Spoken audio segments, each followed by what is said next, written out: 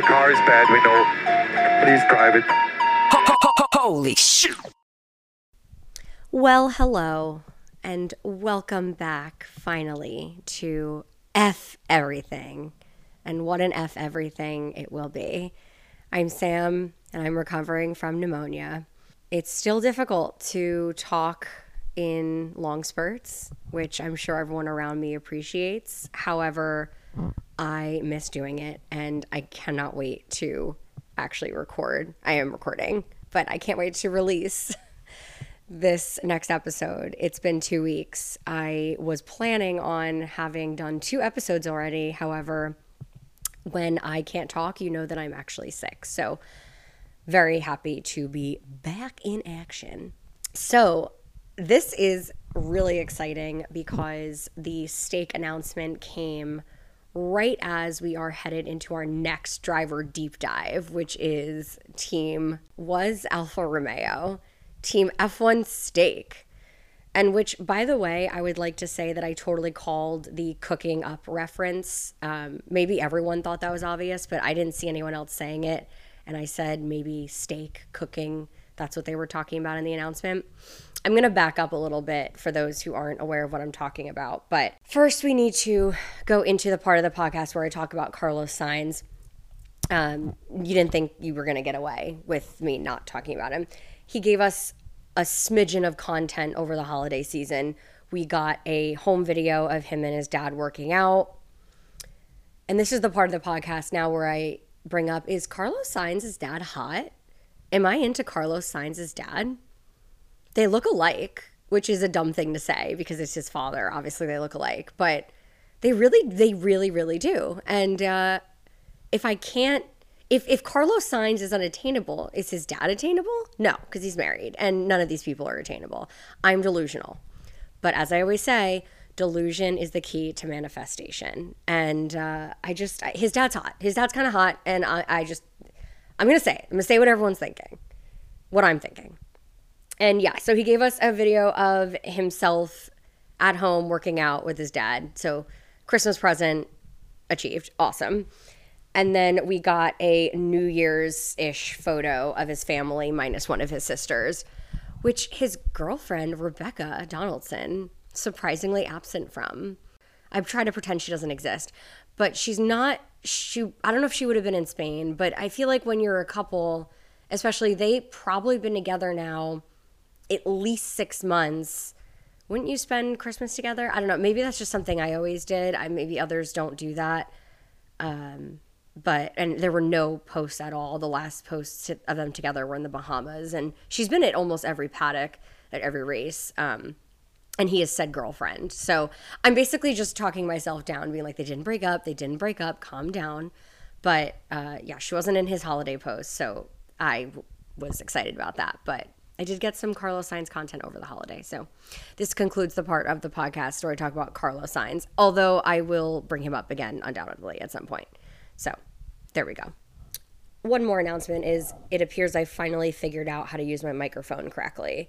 There were 3 settings that I never bothered to figure out what they were. And I did millisecond Google search and figured it out when I could have been doing this for the last 4 episodes. And I mean, you let me know what you think about the quality, but apparently it was recording from both ends of the microphone because it's double-sided.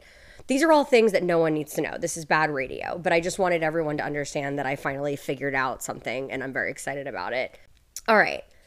Now we are ready to talk about Alfa Romeo. So for those who are not aware, one of the teams, Alfa Romeo, who we're going to talk about this week because they just so happen to be next on the driver deep dives because we're going in backwards constructors champions order. So Haas was in last place and then it was Alfa Romeo. Alfa Romeo is no longer Alfa Romeo. They changed their names. I've talked about this on previous episodes. They change their names pretty often, and they had announced a team name when they went through the submissions for official 2024 season, but it was a really long, confusing name. It was something like, I'm not even going to bother to look it up because it doesn't matter, but it was like Team Kick Sauber Stake something. Stake is a gambling company, or it's a larger company that associated with gambling. Sauber is a engine manufacturer, and they own the team. So it was some long convoluted version. Now, they came out after that was released and said, well, wait, that's not our actual name. We just needed to do the official submission because it was due, and we're changing our name. But they had some cryptic, interesting post, which read, it seems our recently released team name has been getting a lot of attention, ... While we're not ready to unveil the final result yet, we are aware of what's at stake. Rest assured, we're on a mission to unleash the most exciting team identity this team has ever seen. Gone are the days of the short and sweet. We're cooking up a feast. So I don't even know what that means. Even now knowing the team name, which they announced on January 1st or 2nd, I don't remember, is called Stake F1 Team. And to that, I and many others say, okay, great, awesome. I don't understand the drama. I mean, I understand the drama. This is a Formula One. It's chock full of drama, but it was just a very confusing situation all the way around. What makes this even more confusing to me are a couple of different factors. One, Drake did the voiceover for the announcement. I wasn't aware of this, and I haven't heard anyone talk about it, but I believe Drake has a partnership with Stake that is like larger. It's similar to how other celebrities have partnerships with like a FanDuel or a DraftKings. He posted something on his story about a bet, and Stake was being used for it. I just think it's random. That's the first confusing thing, which we could get past fine. It was just a PR announcement. The second that is wild to me is that you cannot advertise gambling in some of the countries that F1 participates in. And why that's a big deal is that it's such a global sport that every single weekend or every other weekend, depending on the schedule, every single team is immersed in not only the area, but like the culture, and it's a very big part of F1. So the fact that they can't use their actual name, I would say conservatively 25 to 30% of the time, I think it's going to be called Kick F1 Team in the weeks that it is not able to be Stake F1 Team, and Kick is another sponsor. I couldn't find a super comprehensive list of all the countries on the schedule that do not allow gambling advertising. I know for sure Italy is one, and there are 2 races in Italy. The Netherlands, I believe, is another, but I'm not 100% sure. Belgium, Canada, China might not.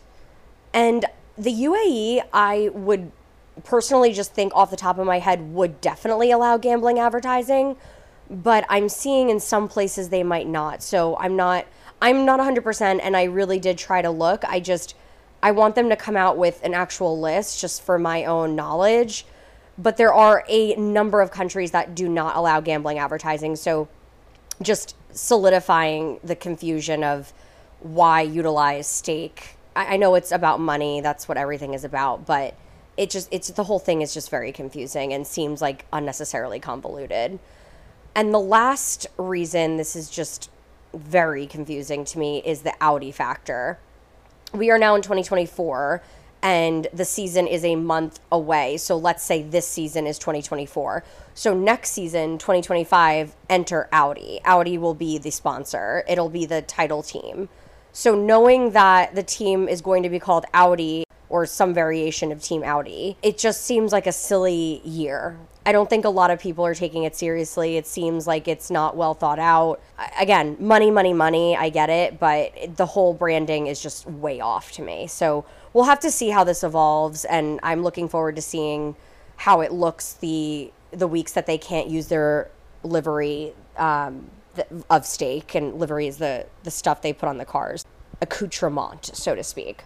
All right, now we're actually ready to get started with the driver information, which is why we're all here, well into the podcast, of course. There are 2 drivers on Team F1 Stake, formerly Alfa Romeo, Zhou Guanyu and Valtteri Bottas. Talked a little bit about both of them very quickly in previous podcasts.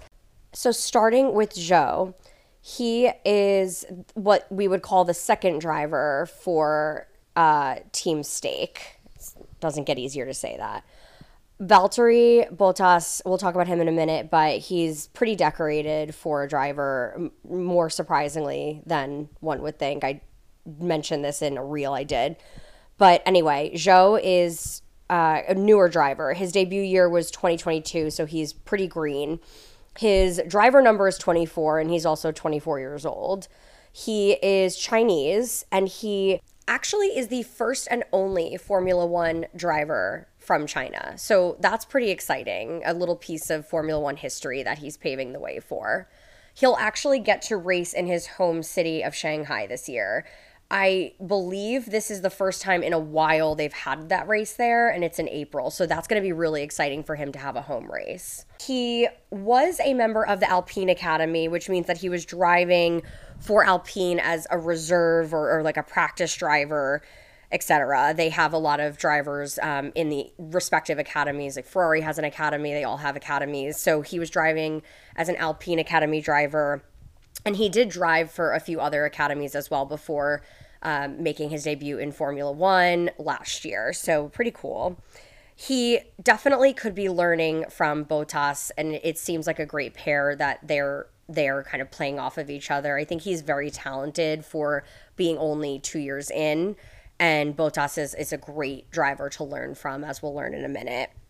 Another fun fact about Zhou, he's a cat guy. I could peg it looking at him. Just, I don't know. I can sense cat guys, but he has a cat and he posts about it. And I think that's interesting, or, so to speak. I'm not a big cat person personally, but I think it's funny. The cat's very cute. So, cat guy.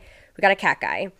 And something that I think is pretty interesting to think about, and I noticed this when listening to paddock interviews or, the test the grid type of like little fun things they do with the drivers, is they sometimes, other drivers will call him Guan Yu Zhou.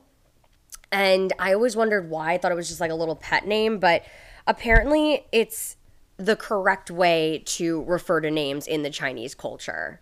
So for example, typically the drivers' last names are listed in the standings. So like for Daniel Ricciardo, let's say Ricciardo and where he's at in the race, and same thing with Sainz, Leclerc, it's the last name. But you'll see Zhou listed on race day on the screen, and that I never rang a bell or flagged to me that was different. It just didn't.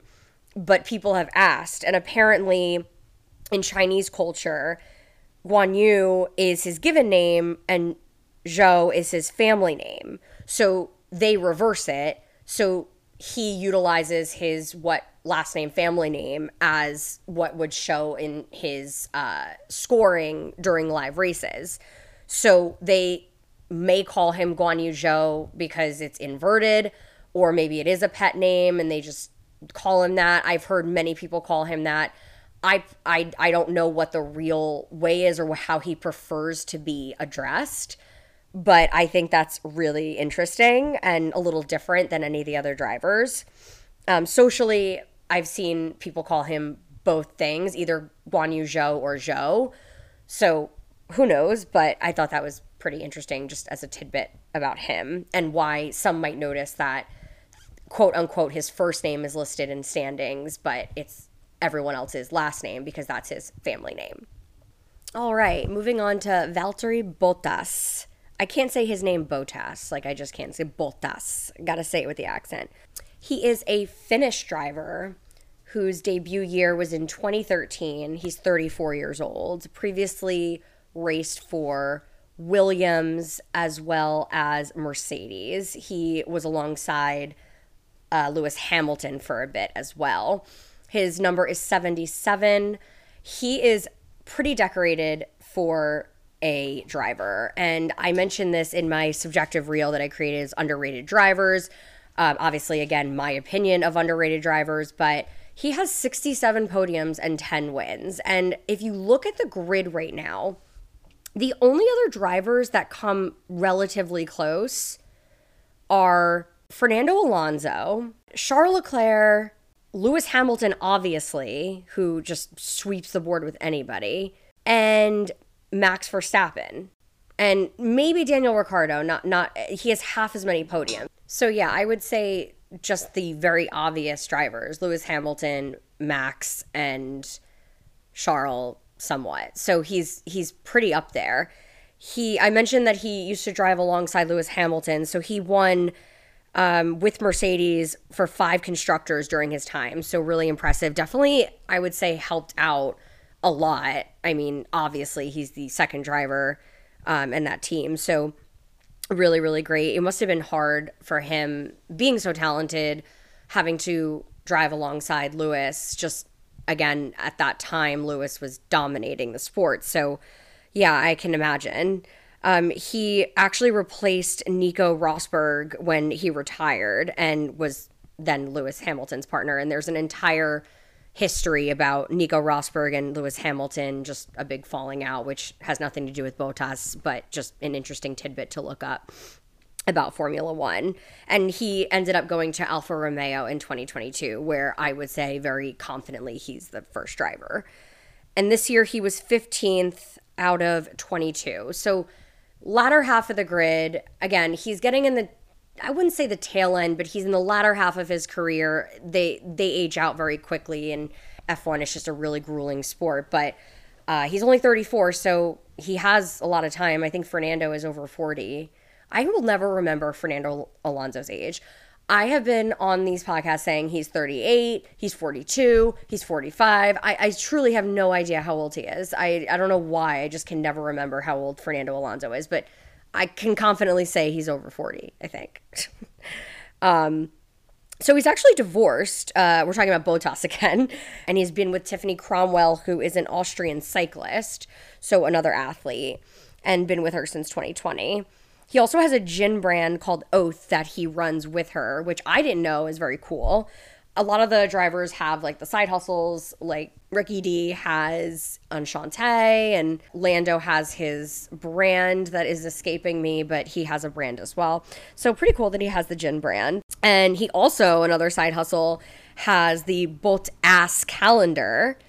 And he was the one who gave Carlos those amazing, like, the amazing Speedos with the chilies on them for Christmas, which I learned, another quick sidebar of irrelevant information, are called budgie smugglers in the UK or somewhere, and parakeets are budgies. So theoretically saying that the underwear or the Speedo or the whatever it looks like you're smuggling a budgie, a parakeet, in your pants because you can see your dick through it, which I think is the funniest freaking thing I've ever heard. I will forever now call them budgie smugglers, not Speedos, because that is on so many different levels, like, so entertaining to me. And we've somehow transitioned into talking about Carlos Sainz again because Bottas gave him the gift for Christmas. So yeah, it's just the gift that keeps on giving. I will never not talk about these budgie smugglers. But that is another really cool thing about Bottas, is he has a great sense of humor. The calendar that I mentioned, in case you're unaware, is just all pictures of him and his bare ass. Done very tastefully, I may say. And on that note, we've concluded discussing team stake drivers and the team, ideally, for today at least. All right. Thank you, friends, for listening and for bearing with me. I appreciate all of you. And as always, please stay fast, friends. Appreciate boys and girls, and I love you all. See you soon.